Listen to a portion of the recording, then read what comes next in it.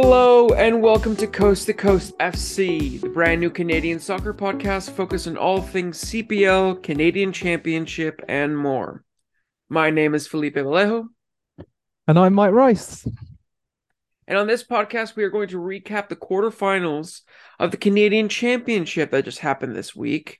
It's going to be a quick episode. We'll go into some of the facts and stats about each of the games, and at the end, we'll pick our highlight of the week for this round.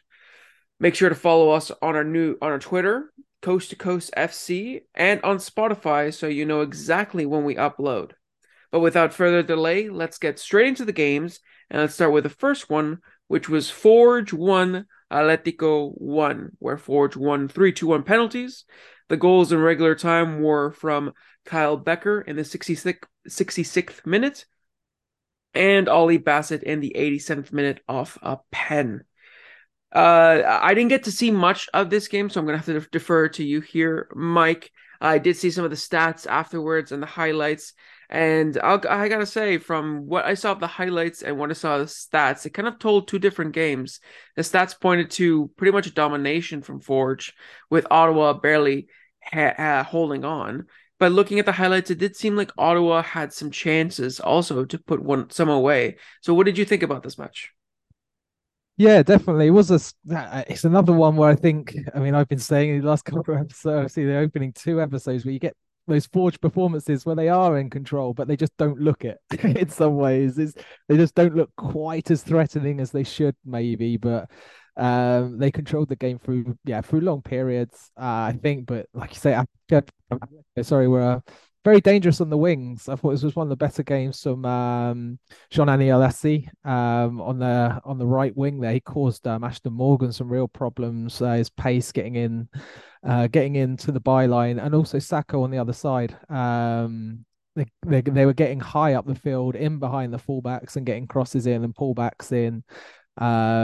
Sacco once had brought a great cross in for Ollie Bassett, who got a volley from the edge of the box, which just missed the target. Assi down the right wing, did brilliantly to get a cross in for Malcolm Shaw. Fantastic header and an even better save from Tristan Henry.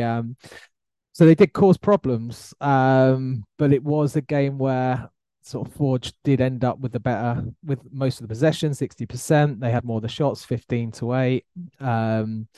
But it just took them a while to really, really break them down. It was a really good goal from Kyle Becker in the end, getting wide and cutting in, finishing from a near impossible angle.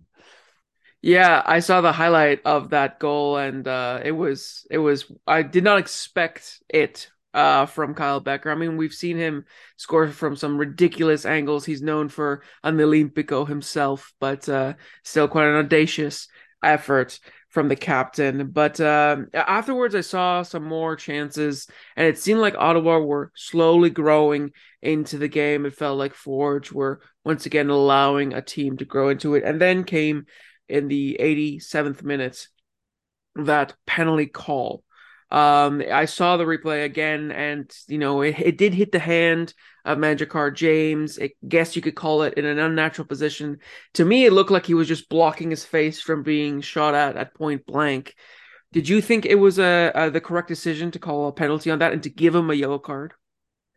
It was. I kind of think so because his hand, as much as he wasn't really looking, that was the problem, and his hand was up just a little bit away from his head. It wasn't like it was in front of his face. It just seemed like he was a little bit all over the place, and lost flight of the ball, and where it was coming from. So while it may seem a little bit harsh, I mean, we've bashed a little bit the referees' abilities this year, but I think they got that one kind of right, personally. Fair enough, fair enough. Obviously, especially with the rules, as they are in this day and age, I think a lot can go up into interpretation. And the important thing in the moment is what the ref sees, right? And Mm. again, a lot of people will say, well, this is why we need VAR. Why don't we have VAR? Yeah, The ref can go to the sideline, look at it again, maybe see, and then confirm. I think, I agree with. I think it's something that we could definitely benefit from in the league. But yeah. yeah, Ollie Bassett took the penalty, a pretty well placed penalty at the very end, and then it went straight into the penalty shootouts. And I gotta say, as penalty shootouts go, this one wasn't the most convincing of penalty shootouts. No, it didn't seem like anyone wanted to win. After, like you say, Oli Bassett converted well in sort of game time, the penalty to draw it level. It was just poor. Like it seemed the pressure got to everyone, and I forget now who took the second penalty. For Noah Jensen. His one almost saved as well. It could have been the first six, could have all been missed. Then they got to it, and yeah, it was very. I mean, a 3-2 win after six penalties, and Zach Verhoeven's when you have to score after Jordan Hamilton missed and just blasted it. I mean, it was way over. Yeah, It felt very like we very got disappointing. Yeah, I felt like we got to all types of missed penalties. We had a Yeah. couple clip the outside of the post, clip the inside of the post and go out. We saw one get skied. We saw a few get just calmly saved by Mm, Tristan Henry. It felt like we saw all types of ways not to hit a penalty. But in the end, we finally had a victor in Forge FC. But yeah, I think overall it was an entertaining match, I guess, especially with the penalty shootout.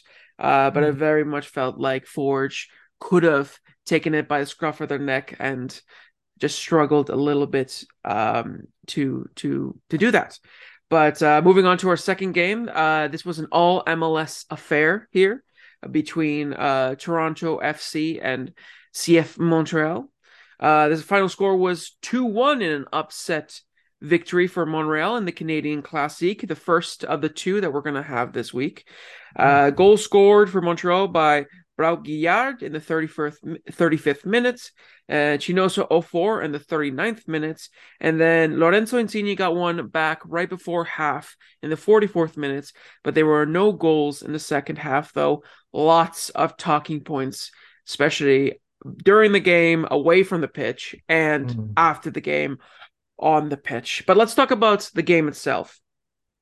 It seemed like, from what I saw in the first half, Toronto were slow out of the gates, and Montreal were starting to pick up confidence quickly. It seems like at BMO Field in recent history, they actually don't seem all that nervous to play there, like the House of Arrival and stuff like that. It feels like they can actually, especially now that they have had a pretty decent run in MLS after that terrible start. It seemed like they picked up that confidence quickly, and yeah, the first goal off a dangerous counterattack. Mike, what did you think about Toronto's defense off of that failed free kick that led to the counterattack? Yeah, they showed their sort of inabilities at the moment to react quickly to deal with what was happening there and then in front of them. They're a step slower than everyone they come up against at the moment, and the way Hernan Losada's got CF Montreal playing, they're going to attack quickly. They're going to be full of pace getting forward, and we saw the first goal with Braut Guillard getting there. Like they had numbers forward, and as the first shot was saved, and the sort of following movements of players just before Braut Guillard scored, there were players around that could have reacted, but they're all sort of stopping, waiting for a free kick or waiting to see if the referee's going to make a decision, and they just aren't reacting as quickly. We're missing a couple of players. Obviously, Michael Bradley not there, Matt Hedges not there, but this is a problem you're going to see with Toronto, where you lose two starters and your team does drop off quite a lot more. Yeah, I mean, that's one of the things that I think was the most notable was the long list of injuries that Toronto faced. I mean, like not to mention that they got a major injury in the game as well when Coelho went off injured in the first Yeah, half. But yeah, just looking at the list here, they were missing Matt Hedges, like you said, Shane O'Neill, Christian Gutierrez, Michael Bradley, Jonathan Osorio, Victor Vasquez, and Jordan Perusa as the forward option. And you could tell that Toronto were a bit thin across. They started Aime Mabika in his first start for Toronto at yeah. center back. Um, and it was a bit, again, it's hard for a young center back to come in at a team that is sort of in disarray, not only with injuries, but recent results haven't been going their way. There's been a lot of tension between the fans and the supporters and the club. So not the nicest environment. And immediately inside 40 minutes, basically, he was already part of a team that was going 2-0 down. And yeah, it seemed like Toronto were just struggling to control the match, dominate the match. In the second half, they kind of grew into it a bit more, but it still wasn't enough to bring the game back and bring it 2-2, give the fans something to cheer for, give a little bit more suspense, I guess, to the game instead of petered out to a 2-1. What did you think about that second half and the performances from both teams, Mike? Yeah, I mean, like I caught caught the highlights of the second half mostly. I was watching the first, and it just didn't seem like Toronto knew how to get into this. They have their way of playing. It wasn't working to start the game. See if Montreal got comfortable. They took the lead, got comfortable, and saw it out. There seems to be a lack of cohesion amongst the Toronto players. There's I mean, you can you could debate as long as you want, probably on an MLS podcast about how this Toronto side roster's been built with getting Bernadeschi and Insigne in. They seem to want to do their own thing very much. Bob Bradley wants them to play high pressing with a lot of energy, but they've got a very aging squad, and some of them can't do that. And then you're bringing in young players. Like Coelho into this side that they're sort of just being thrown in and hoping they can provide some energy. They haven't they just don't seem to know what they are, where they're going, or what they want to be, or at least they do, but everyone's got different ideas about how to do it. Yeah, and especially when you consider where Toronto FC were last year, it feels like they're going through the same issues as they were. And from what I've heard from other Toronto FC fans is that they were promised that things would change. In the summer, there would be, better replacements, better scouting, like acquisitions into the squad, and it would be like a refresh.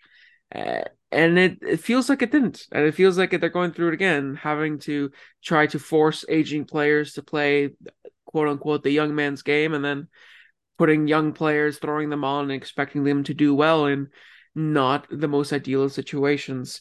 So I think it was a deserved loss from Yeah. Toronto. And I guess we have to talk about the ugly scenes that were going on during the game and after the game. I guess we'll start with the brawl that occurred when some Toronto fans apparently went into the Montreal fan supporter section after allegedly the Montreal fans were also antagonizing the Toronto fans. There's a lot of, hearsay going on about what started Yeah. what, but what is definitely certain is that there was a brawl, physical violence. I saw some of the videos. It was not pretty. And you never want to see that at a game, no matter how, fierce the rivalry is. You never Mm. want it to cost a human life in some cases that we've seen across the world and the globe. And then, at the end of the game, we also saw ugly confrontation between Mark Anthony Kay with a fan. The fan was, what I can assume, I didn't hear the video, was hurling Mm. insults at him, and Mark Anthony Kay was getting heated. He was dragged away, and I thought that was going to be the end of the confrontation. And then you see this fan, clearly out of their right mind, just chuck a megaphone in the general direction of Mark Anthony Kane, which just, it just makes you wonder what is going on at this club. What were your thoughts about these kind of behind the scenes, just drama that was going on throughout this match? Yeah, I mean, the fans fighting shows the frustration that these fans are feeling in the worst possible way, and no point condone what they're doing. The concern, like you say, with neither of us were there in the stadium watching this firsthand, but the video obviously there was unconfirmed reports that there weren't really security there separating and sorting this out. This fight seemed to be allowed to continue to go on. I'm not sure how long it took people like security staff or police to come and break that up.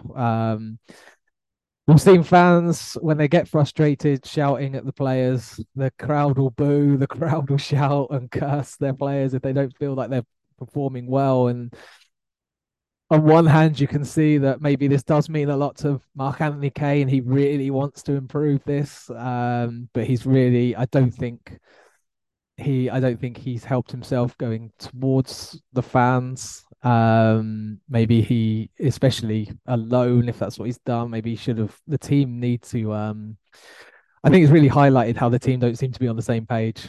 They need to respond to this as a group, where it seems like individuals now are thinking, right, I need to speak up. I want to make a difference. It's concerning, and no matter what state something gets to, you should never be throwing anything on the pitch either. That's just terrible to see. Um, I guess we should know. Obviously, Montreal have now banned away fans coming to the stadium on the weekend now, which from the it's the minority ruining it for the majority, isn't it? As so often happens, but it seems to be the only decision they could make going into this weekend, I think.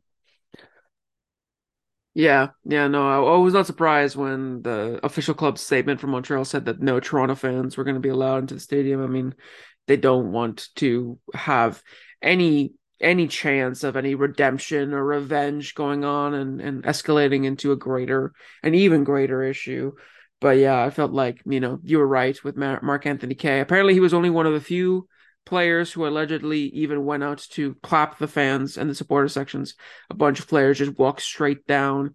And obviously, after a bad performance, you want to show your respect to your fans for seeing through a bad performance. Yeah, So there are just divides all over the shop at Toronto that FC. I highlights it, mean, doesn't it? Yeah, yeah, it's gonna be interesting to see how their season continues and whether Bob Bradley will be at the helm for much longer. yeah, But moving away from the second match to a more lively third match, which was the game at York United, where York United faced the Vancouver Whitecaps and lost 4-1 on the night. The goals were for Vancouver were an own goal from Elijah Adekunbi in the 64th minute, then a fortuitous goal, I would say, from Simon Betcher in the 76th. Then Levante Johnson making his first team debut, got his first goal for Vancouver Whitecaps in the 80th minute. Before Richie for York got a consolation goal in the 90th minute. And in a flurry of 3 goals in 4 minutes, we got a penalty at the very end, and the 92nd penalty, where Julian Gressel, who just came on a little bit prior, came and dispatched a very cool, calm, collected penalty. And, looking at the score at halftime, it was 0-0. I don't think anyone expected 5 goals in the second half, especially how the first half went. What were your thoughts on the first half, especially with York playing pretty well against MLS opposition? yeah. I was really impressed with York. I mean, they got to kick off the game with 4 defenders and actually 2 centre backs for a change. There wasn't they actually had a defense. But sadly, Roger Thompson got injured like quite early on in the first half. So Sumaru went back into defense and another centre back playing defense. But I thought he did really well once he had to adapt to that new position. And they made it hard for Vancouver. Like the Whitecaps, obviously the MLS side, they didn't make too many changes from a usual MLS lineup. It was a strong side that went out there, and they made it difficult. There wasn't too many clear cut chances. I didn't feel like in that first half for Vancouver. They were getting plenty of shots, but most of these from sort of range, even wide over, relatively comfortably dealt with at times. By the York United goalkeeper. And York weathered that storm. They started to build out from the back quite well. They started to like grow into the game as that first half went on. And they made possibly two of the better chances for De Rosario. Up front there, he had a header, followed up by which is well saved. Followed up by getting in behind the defense and getting a volley away, but it was just a little bit too wide of the goal and shot over and wide. But you started to think, well, at 0-0, yeah, the Whitecaps, we started Phil Sartini's sent a big team out there. A decent team to go and get this win, and some nerves settling in amongst the side. But they did end up getting that chance, and it was incredibly fortuitous and really, really hard luck on Elijah Adekupe for that first goal. Yeah, and it felt very much like Lady Luck bailed out Vanni Sartini and the Vancouver Mm, Whitecaps in this for like you said, the very unlucky own goal there by Elijah Adekubi, then followed up just 12 minutes later by another kind of, I mean, it was a mistake obviously from Giansopoulos, and a very mm, uncharacteristic one because he had been having a great game so far. He had made some pretty decent stops, especially as Vancouver were starting to throw more and more bodies forward. yeah. And yeah, that second goal, he just made the wrong decision trying to sweep.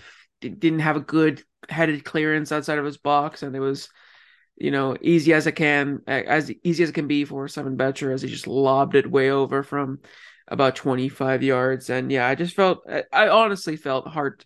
Uh, I felt like York were hard done by with the final scoreline, because I don't think it reflected um, their play. I think they defended really well. I think they deserve to have at least a closer score line. I don't think 4-1 is an accurate description of the game. But the what we did see was a spectacular third goal from Vancouver and a fourth goal, or a first goal, technically fourth goal of the night by York United. Levante Johnson came on and just shimmied his way, danced his way through the fence in a tantalizing run, and just did a very calm finish past Giansopoulos. What did you make about Levante Johnson's debut and his contribution to the match? I'm excited by him. Christian Lachome was traded away to DC United. Vancouver didn't go out and just instantly replace him with a new signing, because Vancouver Whitecaps 2 have been performing very well in MLS Next Pro, especially in that sort of attacking positions. And Johnson provides something which they do lack a little bit in some ways with Gould and Vitae. They're not players that are full of bags of pace that want to get in behind players and get in behind the defense and run at them and support the striker that way. He's a different kind of option, which Sartini's seen. And he said before, like partway through the week, leading up to this game, that Johnson was someone he's trained with the first team in preseason, and he was someone who was gonna feature. And I think he just adds something that they don't have. Obviously, they're performing very well in MLS, and Gould and Vitae performing particularly well. Caicedo's coming in back from injury, but yeah, Johnson, if he continues progressing, is a really good electric sort of attacking midfielder, sort of forward that can change the way that the Whitecaps could attack. Yeah, and it definitely made a stark improvement, I think, on how the way the Whitecaps played. And it's always great to see Canadian talent Yeah. doing that in a Canadian competition. Who would have Exactly. thunk? Especially with how surprising the lineup was that came out. Like you said, it was a very strong lineup with some notable omissions. Primarily, Karifa Yao. He was brought in the offseason. Originally, he played in the CPL. He was from Montreal, and he, I think, was slated to become an important part, an Yeah. important piece for Vancouver in this season, especially with so many games. And I think many people were expecting him to start this match, as a Canadian himself. This is an opportunity for him to show what he can bring as a center back who has played against York in his experience before. And I think, myself included, many people were surprised as well with Thomas Hassal. I felt like really the Canadian Championship was going to be the only opportunity we were going to see Thomas Hasal start, bar any, injuries that might occur to Yeah. Yohei Takaoka. And again, it was Takaoka who started in the match, so it felt a little weird that Whitecaps just started the necessary three Canadians and didn't, try to put some more of their Canadian talent into the match, because not only do they have good Canadian talent off the bench like Yao and Hazal, but they have really good talent that's up and coming in their second team in MLS Next Pro. So it was good that we at least got to see somebody like Levante Johnson, who's coming from MLS Next Pro, to come into the match and change the game and score a goal for his triples. And yeah, overall, I mean, it was a great performance from him and a much more improved performance from the Vancouver Whitecaps. Um, York did get their consolation goal through Ricky. It was a thumping goal Mm. and at the end, really well taken before Simon Betcher was brought down in the box in I would say, one of the few dubious penalty calls we got in this Canadian Championship round. What did you make about the foul on Simon Betcher? Was it a pen or was it not a pen? I think it was. But when I think I can't remember who was commentating.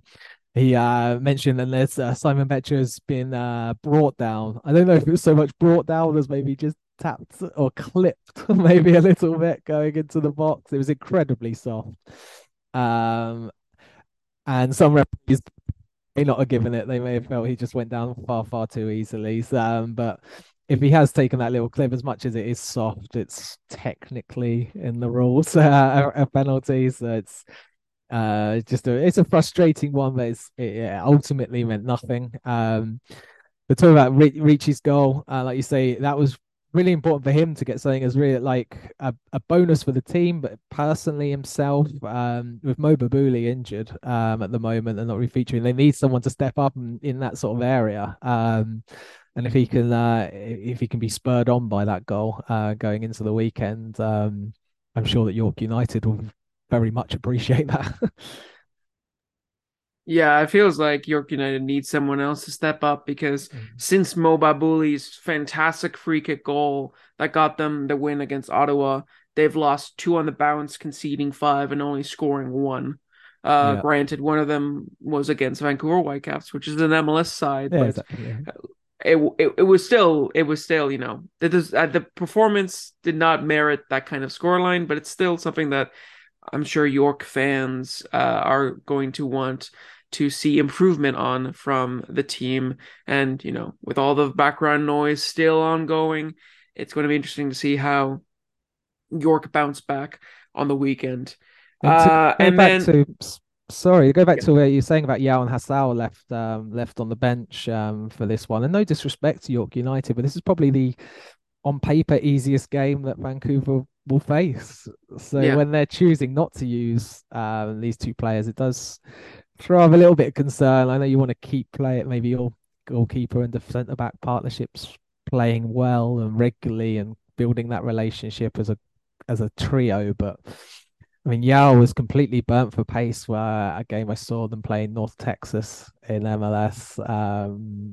So it does raise a few eyebrows. I think, like you're saying, he was considered at the beginning of the year. I mean, you look on their sort of roster, and it's possibly the third or fourth choice centre back. And if he's not being used in this game, when do you risk integrating him? I don't see where at the moment it needs a big improvement in MLS Next Pro to really to fight for minutes in the first team. yeah. And you can tell that, with Vancouver Whitecaps, their performance in the first half, it just felt like they didn't really gel all that well. They didn't have that chemistry because it was such a changed lineup, and a lot of these players have been mostly playing bit part roles, only Yeah. stepping in if there was an injury or something like that. And I think these are the opportunities to try to get some of these players some minutes so they can be more integrated, they can be sharper, and so that, when you have, let's say, an emergency, a player has to come off injured or something, and you can bring somebody on that is up to speed, is sharp, can do the job, and can fill that hole nicely. And I don't know if Vanni Sartini is doing that necessarily right now, and I think this was a missed opportunity. Mm. But regardless, they did get the win, and now they're going to the semifinals, facing the winner of the Pacific TSS Rovers, which was the last match, and the last match we're going to talk about, where Pacific beat the minnows of TSS Rovers, destroying the dream, ending the fairy tale, with two goals, one goal by Josh Hurd in the 66th minute. It was a penalty. And then an 87th minute goal by Reed, Indonesia Reed, a very well taken goal. Mm. In the end, it seemed a bit more comfortable than it might have been on paper. I think personally, the Rovers did really well in the first half. They were very, very defensively sound. They weren't really allowing Pacific to build. They had a really strong kind of mid block, and they were pressing very, very intelligently. They were really good at man marking specific danger men players like Ayman Saloof and Manny Aparicio. And, I actually made the trip over there, made a whole week out of it really with my partner. It was a lovely trip. And got to go to Starlight Stadium and see this match. And I was thoroughly impressed by not only the team, but by the traveling supporters. I mean, there was maybe about 150, 200 fans, and they were Yeah. rivaling the Lakeside Boys and sound in the stadium, and it was incredible. The stadium was incredible, the atmosphere was incredible, the night itself was incredible. But I guess for those who wanted to see the underdog win, maybe wasn't the result you wanted, but you still have to tip your hat towards Will Cromack, the head coach, and what he's done, and TSS Rovers in general, to be able to bring a small semi-pro side to these heights, to the quarterfinal of the Canadian Championship. Mike, what did you think about the first half, how Rovers defended, how they played, and your initial thoughts on just the whole occasion? Yeah, they were really impressive. Defensively and going into midfield, they were comfortable on the ball far more than you'd imagine. I mean, anyone who hasn't seen TSS Rovers, not from the BC area, they were playing fantastic build-up play that was in. They were inviting Pacific to come and press them. They were confident on the ball. They never looked particularly flustered, and they were breaking those lines to get in behind the press and try and build attacks. And it was incredibly well done for like we keep repeating for a semi-professional side. Sandu in goal, incredible. I mean, he's taking on the forwards in the box, little backheel turns and things like that, and building out play. They look so comfortable going into this, and they seem so set in their own belief in their abilities as well as the way they'd been set up. And it was really exciting to see. I mean, the main issues they had, and which both teams, I mean, Pacific have been experiencing other than that trip to Ottawa, is once you get towards that final third, like we can break into midfield. There's great build-up play into the midfield, but where does it go from there? And we it was the same thing for both sides, though. I think they just weren't able to get there. Looking back at the stats, TS Rovers had three shots, one on target. Pacific FC 10 shots, two on target. So for both sides, defending well, made it difficult in those final thirds, but the build-up play was good to start with. But I really did think that TSS Rovers should have tested the goalkeeper a little bit more from range, because he looked incredibly nervous as he got his debut basket there at the back. Yeah, he had a bit of a little of a shaky start, and I mean, Yeah. technically, Rovers were the first team to put the ball into the back of the net, though it was called off because apparently when Basket fumbled the ball went out of bounds. Though I have seen some photos of different angles, and it seemed like the ball didn't fully go over, and there were some good questions about, if this was on the other side of the post, would you have called it a goal? And there's a lot Mm. of debate about that, especially since that could have completely changed the game for the Rovers. And I think in that first half, they deserved maybe something like that, a stroke of luck, definitely goes a long way against when all of the odds are stacked against you. Mm. But yeah, you were mentioning the lack of bite in the attack for both teams, and I wanted to talk about for Pacific, Easton Ongaro once again it had a very, very quiet night. I was on the side where Pacific were attacking, and Easton Ongaro was easily head and shoulders about some of the players that were marking Mm. him, but it felt like he just couldn't unmark himself. He couldn't find that space, make that run to go away from his defender. I felt like every time he touched the ball, it was either like off to the side, away from danger, or outside of the box. And it felt like he really couldn't get involved with the attack.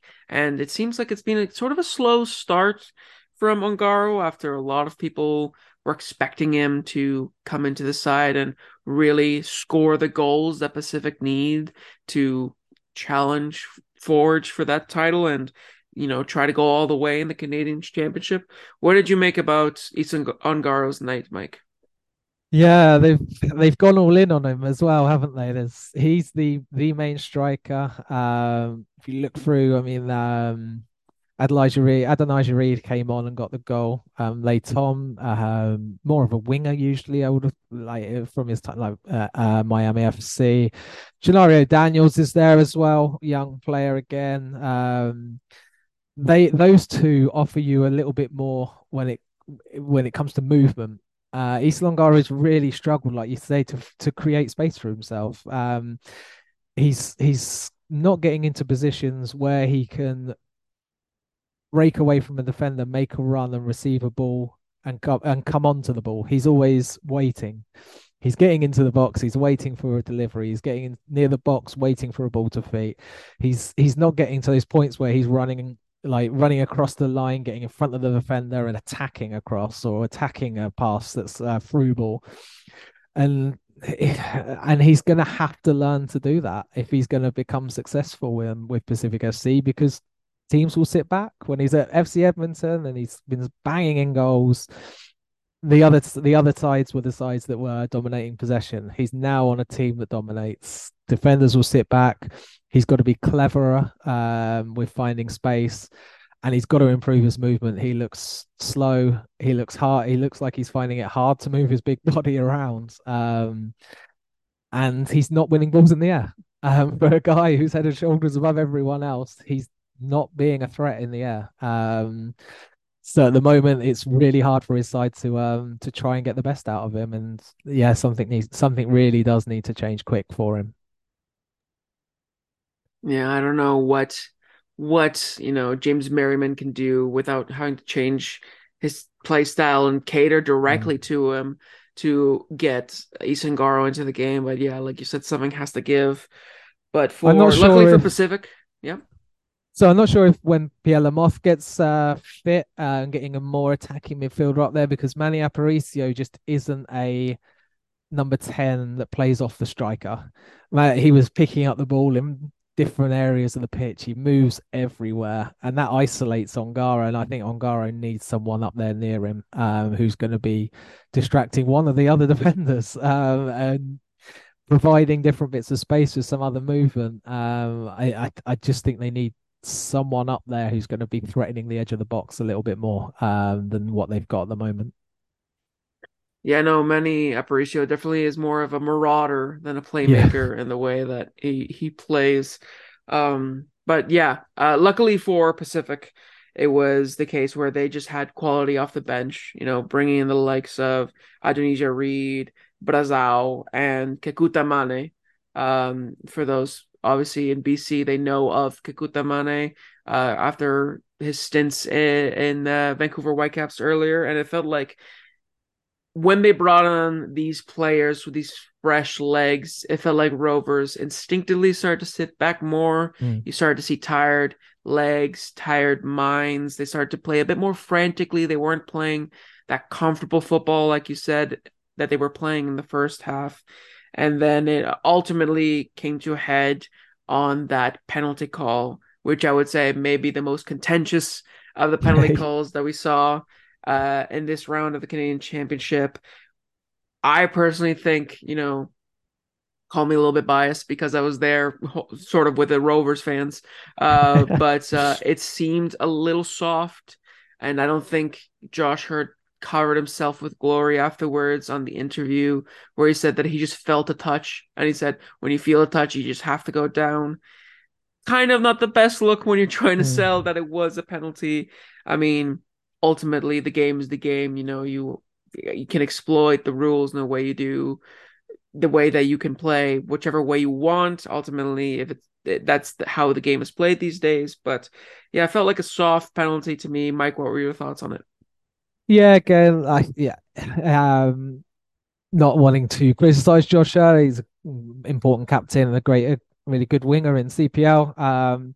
But he is one of a large number of players who will go down easily. If he feels that he throws his body in, he tries to get into places where he's quite easily knocked off balance and may he may go down a little bit easy at times. It might be said. So if he's going to get a touch, it's again, it's probably one of these other calls to get VAR in, so you can get a better look at him. And from the limited replays from where I was watching, obviously you get the image, the video, the camera from across the other side of the pitch looking over.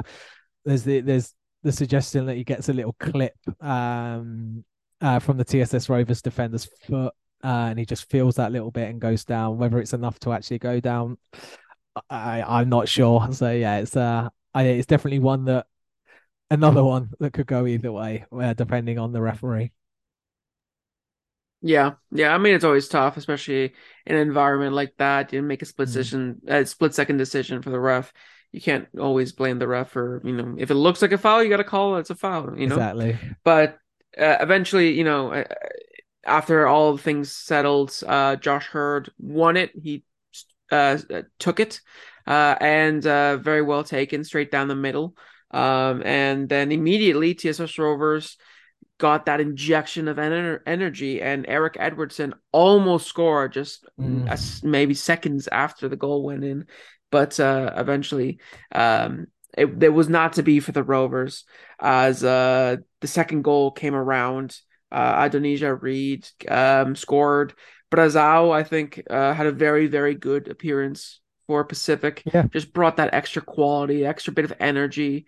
Just paraded down that right side after taking off Josh Hurd, and it was a brilliant cross for Indonesia Reed, who I don't know, CSS Rovers were putting so many men forward. I think that mm. he was all alone in the box, and it was simple as you like just tapping it in to the back of It's the what net. it's what a player Yeah. with a little bit of acceleration can do. He saw the opportunity and he can go from a standing position to then get past the defender quickly, which Ongaro can't. And no matter how, I mean, he's a very short striker, Reed, very short forward, but if you've got the space to if you've got the pace to be able to quickly break away from a defender, you're going to move into open positions, and he took advantage of that really well.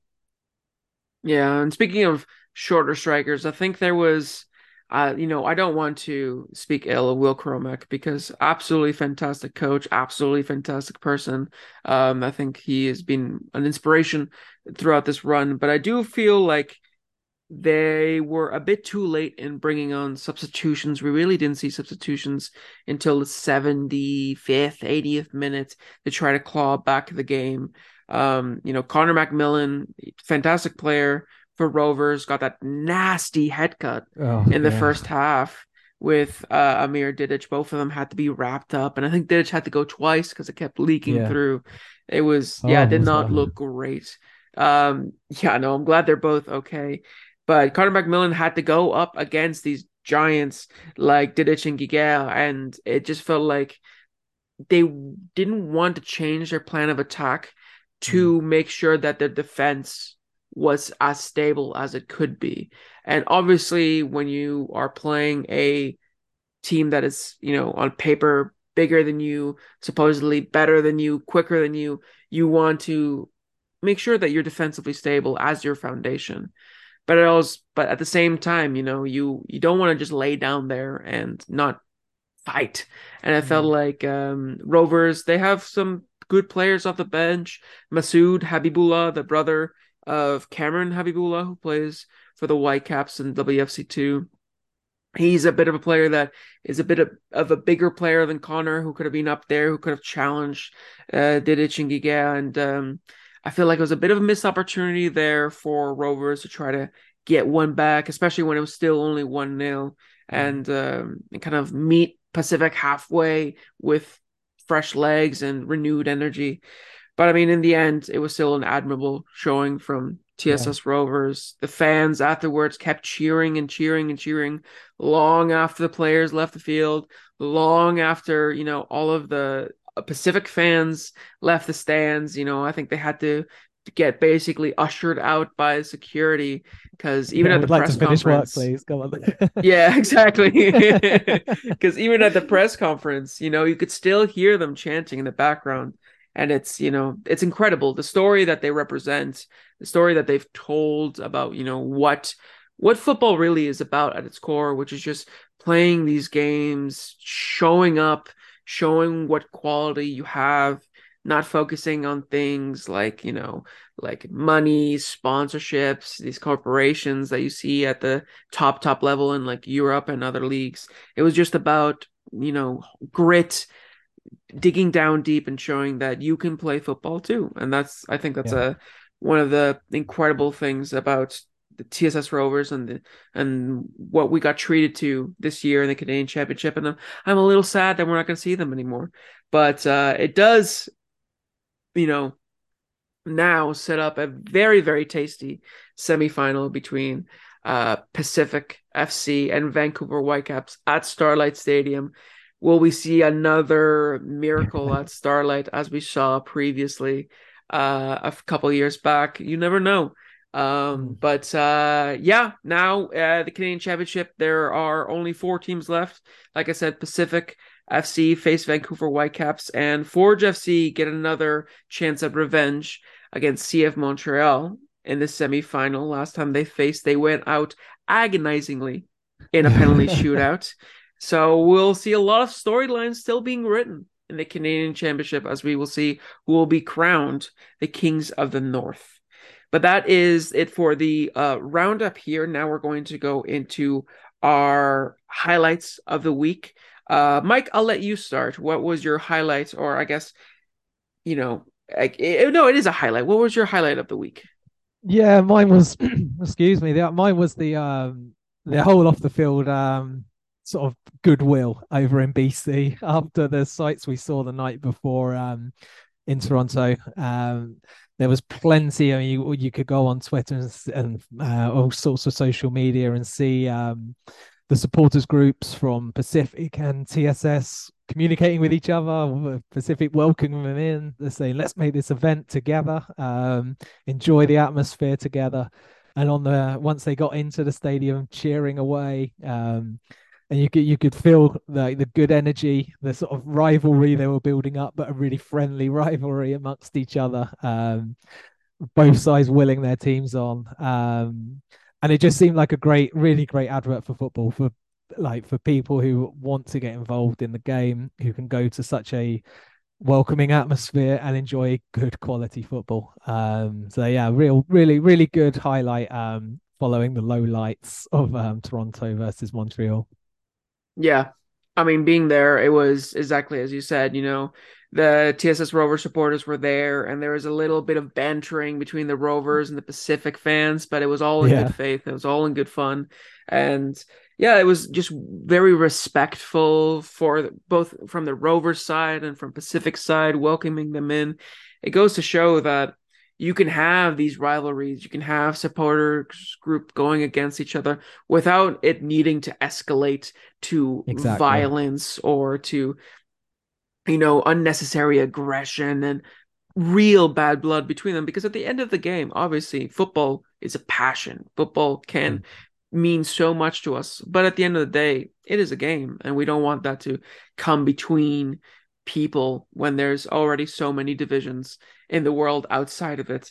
So yeah, I agree. It was fantastic to see these groups coming together and showing that you can have a football game and still have it to be welcoming and exciting and family friendly. Though there was a strong stench of beer coming from the Rovers section, so maybe not over there. But my highlight of the week was the Levante Johnson goal. I think it was very well taken. Like we said, I think it goes to show that Whitecaps can bring in Canadian talent. It's another case just like Simon Betcher before him, where they drafted in a player, they put him in MLS Next Pro to allow him to grow and develop in a competitive environment. Because obviously they're not going to be ready to go straight into MLS action and be at the same caliber as the rest of their teammates, but slowly they can grow. And after a year or two, then they can go and compete and prove why they deserve to be in the first team alongside the others. And I think Levante Johnson did spectacularly at that. I think he put in a great shift, and hopefully we get to see more of him as time goes on. I know that, the depth in Vancouver Whitecaps is pretty deep now with Mm. strikers and attackers and forwards, but still, it's always great to be able to have somebody off the bench that can come in and score and provide something different than all the other profiles that Whitecaps has in their team. So, yeah, it wasn't just the goal that was very well taken, but it's what it represents for Whitecaps and Canadian football in general. It's really important as well, I think, from looking back at the weekend before. Vancouver played Minnesota. Minnesota were the only team to field a Canadian. Um, so when players like Devontae Johnson come in and make a big impact, and if players get rewarded for this, that's what young Canadian players need to see in BC, really. Like in Montreal, they're getting the opportunity. In Toronto, they're sort of being forced into the opportunity from the lack of options. But Yeah, in Vancouver, they've got so much depth, like you say, and these Canadian players are having to compete and having to work hard, but we need to see them rewarded. And Levante Johnson's done a great job at really showing how promising the future looks. definitely, definitely. Hopefully, we can see more wonder Mm. from him in the future. But speaking of the future, now we're going to close out the show with a little bit of a look ahead at the CPL games this weekend, starting with at the time of recording, today's Friday, tomorrow's games, which is Forge FC starts us off as they host Valor FC at 1 p.m. Pacific and 4 p.m. Eastern. It's going to be a game of Forge, who had just played a midweek game that had to go the full 90, had to go to penalties against the more refreshed Valor side. What do you think is going to happen in this game, Mike? Um, the way Forge are playing, I just think they'll see out another win. They were tested a lot more than I think they have at times, sort of physically by Atletico during the week, who came at them with a lot of pace, and they forced them to work quite hard to get back in the game, and it took them a while to get that goal. But the depth they've got and the sort of injury concerns Valla have, and still working their way back in and creating those opportunities in the final third. Forge don't need many. Valla will need to keep creating chances, and it just seems the way it's going, doesn't it? At the moment with Forge, they'll keep plodding away third gear and grind out results. Yeah, I also think, Bar Valor can pull out the same heroics that they did last season and upsetting Forge at their home ground. I think it'll be another straightforward victory for Forge, but you never know, especially with some of the players that Valor has. They have a couple game changers now. Mm. They might be able to pull something out of the bag.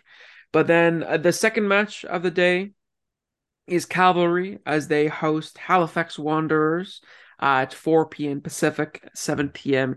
Eastern. Both of these teams did not play in the midweek. Both of them are rested, have the full week. And we're hoping, I think, both of us and all fans across the league, that it will not end in a draw. Please, please don't end in another draw. As apparently that's the only thing these two teams can get so far. What are you hoping, aside from not a draw, to see in this matchup between these two teams? Yeah, 4 games, 4 draws for both. I, I'm hoping to see. I mean, I think you'll be the same way, Felipe. Like, I want to see more from Wanderers going forward. In a more of an intensive way. They're doing some really pretty build up sort of sequences and they're moving players around. But I want to see them just be that little bit more aggressive in the final third and just try and get hold of the ball and try and just force teams back, force teams all over the pitch as they try and cover the runners. They just haven't taken the game by the scruff of the neck as much as maybe they could have in these opening games. I mean, just the 3 goals from 4 games from a side which obviously Patrice Guys has a very attacking philosophy. I mean, I mean, I don't know about you, but that's what I'm mostly looking for. No offense to cavalry fans, what the Wanderers can do a little bit differently. Yeah, I feel like the team just needs it's starting to become now this kind of I think a toll mentally on them where they're like what else do we need to do to get a win? We play so well and they do. I really like the way that Halifax is playing. They're very fluid in the way that they attack, the way the players kind of swap roles at times. They go in, they go out to create chances.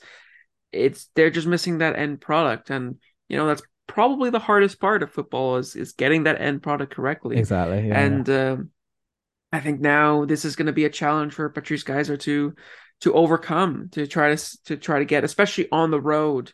Going to Cavalry always a tough place to go Yeah. to be able to muster up that quality, that courage to take the game by the scruff of the neck and yeah, dominate and score goals.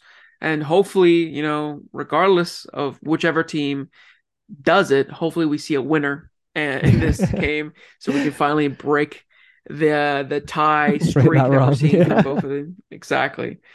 Then the third match of the weekend, one that I'm actually going to be able to go to, is Vancouver FC against Atletico Ottawa at 6:30 p.m. Pacific and 9:30 p.m. Eastern. Another late game for you people listening on the eastern side of Canada. This is going to be another case of a team that has had a full week of rest in Vancouver versus Ottawa, who had to play in the midweek. Now, Vancouver had a very dramatic home opener, to say the least. Um, they had that red card from Rocco Romeo, the second red card of that match week. We saw alleged reports that apparently they might be rescinding those bookings, because both were 3-match suspensions. Allegedly, they might be bringing them down to 2, but last I checked, before we started recording at the CPL website, it is still 3 matches pending an appeal. So I have no idea if the appeal has gone through or has been successful. Future Felipe here, giving you a little bit of an update about the conversation we were just having. It turns out that just minutes after we finished recording, that the CSA has fully rescinded Ashton Morgan's red card that he got last Friday versus York, meaning he will be available for today, Saturday's match against Valor, while Rocco Romeo's 3-match suspension has actually been reduced to 2 matches, meaning he will still miss today's match against Ottawa, but Vancouver will be able to get him a little sooner than they had expected. So I just wanted to jump in and update you guys about the situation. But yeah, it's going to be a big loss in Vancouver. How are they going to shift again? Are they going to put Caden Chung at right back? Who's going to come in that midfield? Is there anybody that Afshin is trusting to be able to start the match and play against an Ottawa side that is still it's trying to prove something this year? I think it's going to be a very interesting matchup. Mike, what are your thoughts on this one? Yeah, just like echoing your foot, like they are thrown completely off balance by losing Rocket. Such a big performer at the heart of the defense there. We were both really impressed with how Ibrahim Bakare went into centre back when they went down to 10 men. He performed incredibly well and really led the team. But if you take him out of right back and bring him in the centre, which we're assuming he'll do, their only real option is Caden Chung back in right back. And then all of a sudden, the midfield is thrown into balance. does Nathaniel St. Louis come back in, who was the midfielder, who was taken off after around half an hour against Halifax because it just wasn't working. So yeah, there's plenty to really work out for Afshangov Gotby. He's got a lot of couple of big decisions to make.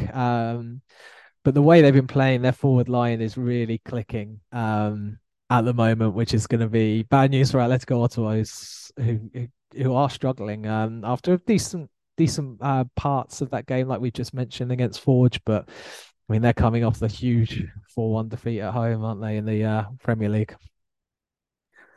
Yeah, it'll be interesting to see how they respond to that in this in league play against Vancouver. I do think it'll be a fun game to watch. I'm excited to go there and watch it live.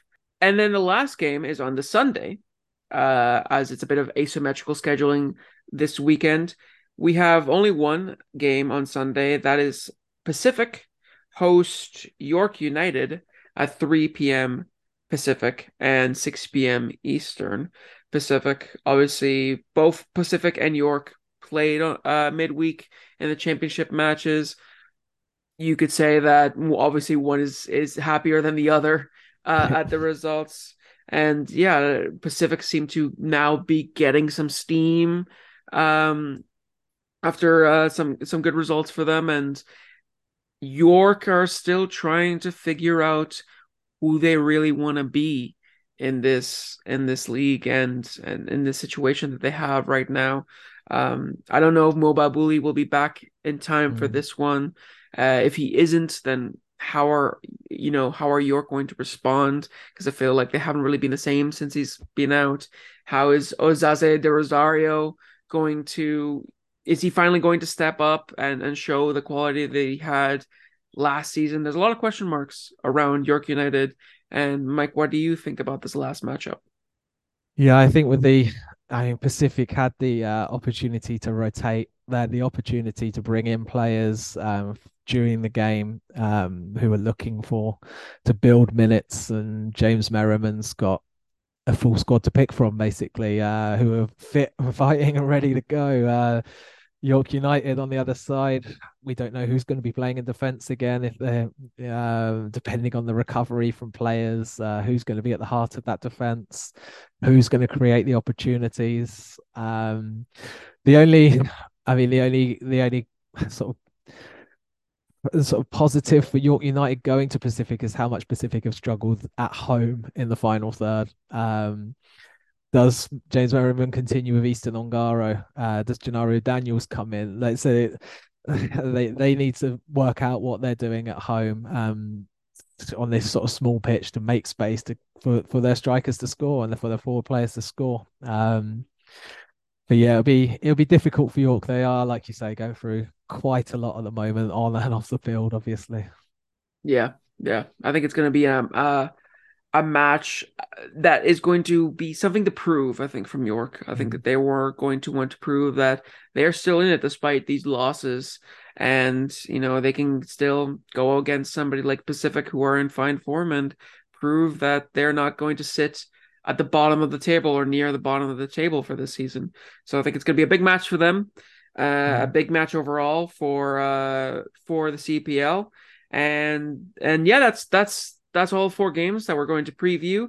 And that's all that we have for this special episode this week, rounding up the Canadian Championship. Thank you so much for listening. Make sure to follow us once again on Twitter so that you can give us your thoughts on each of the week's episodes. And if you have any interesting facts, stats, or questions, please feel free to leave them in the replies, and we'll read them, talk about them, and give you a shout out on the next show. But until next time, I'm Felipe Vallejo, And I'm Mike Rice. and this has been Coast to Coast FC, signing out.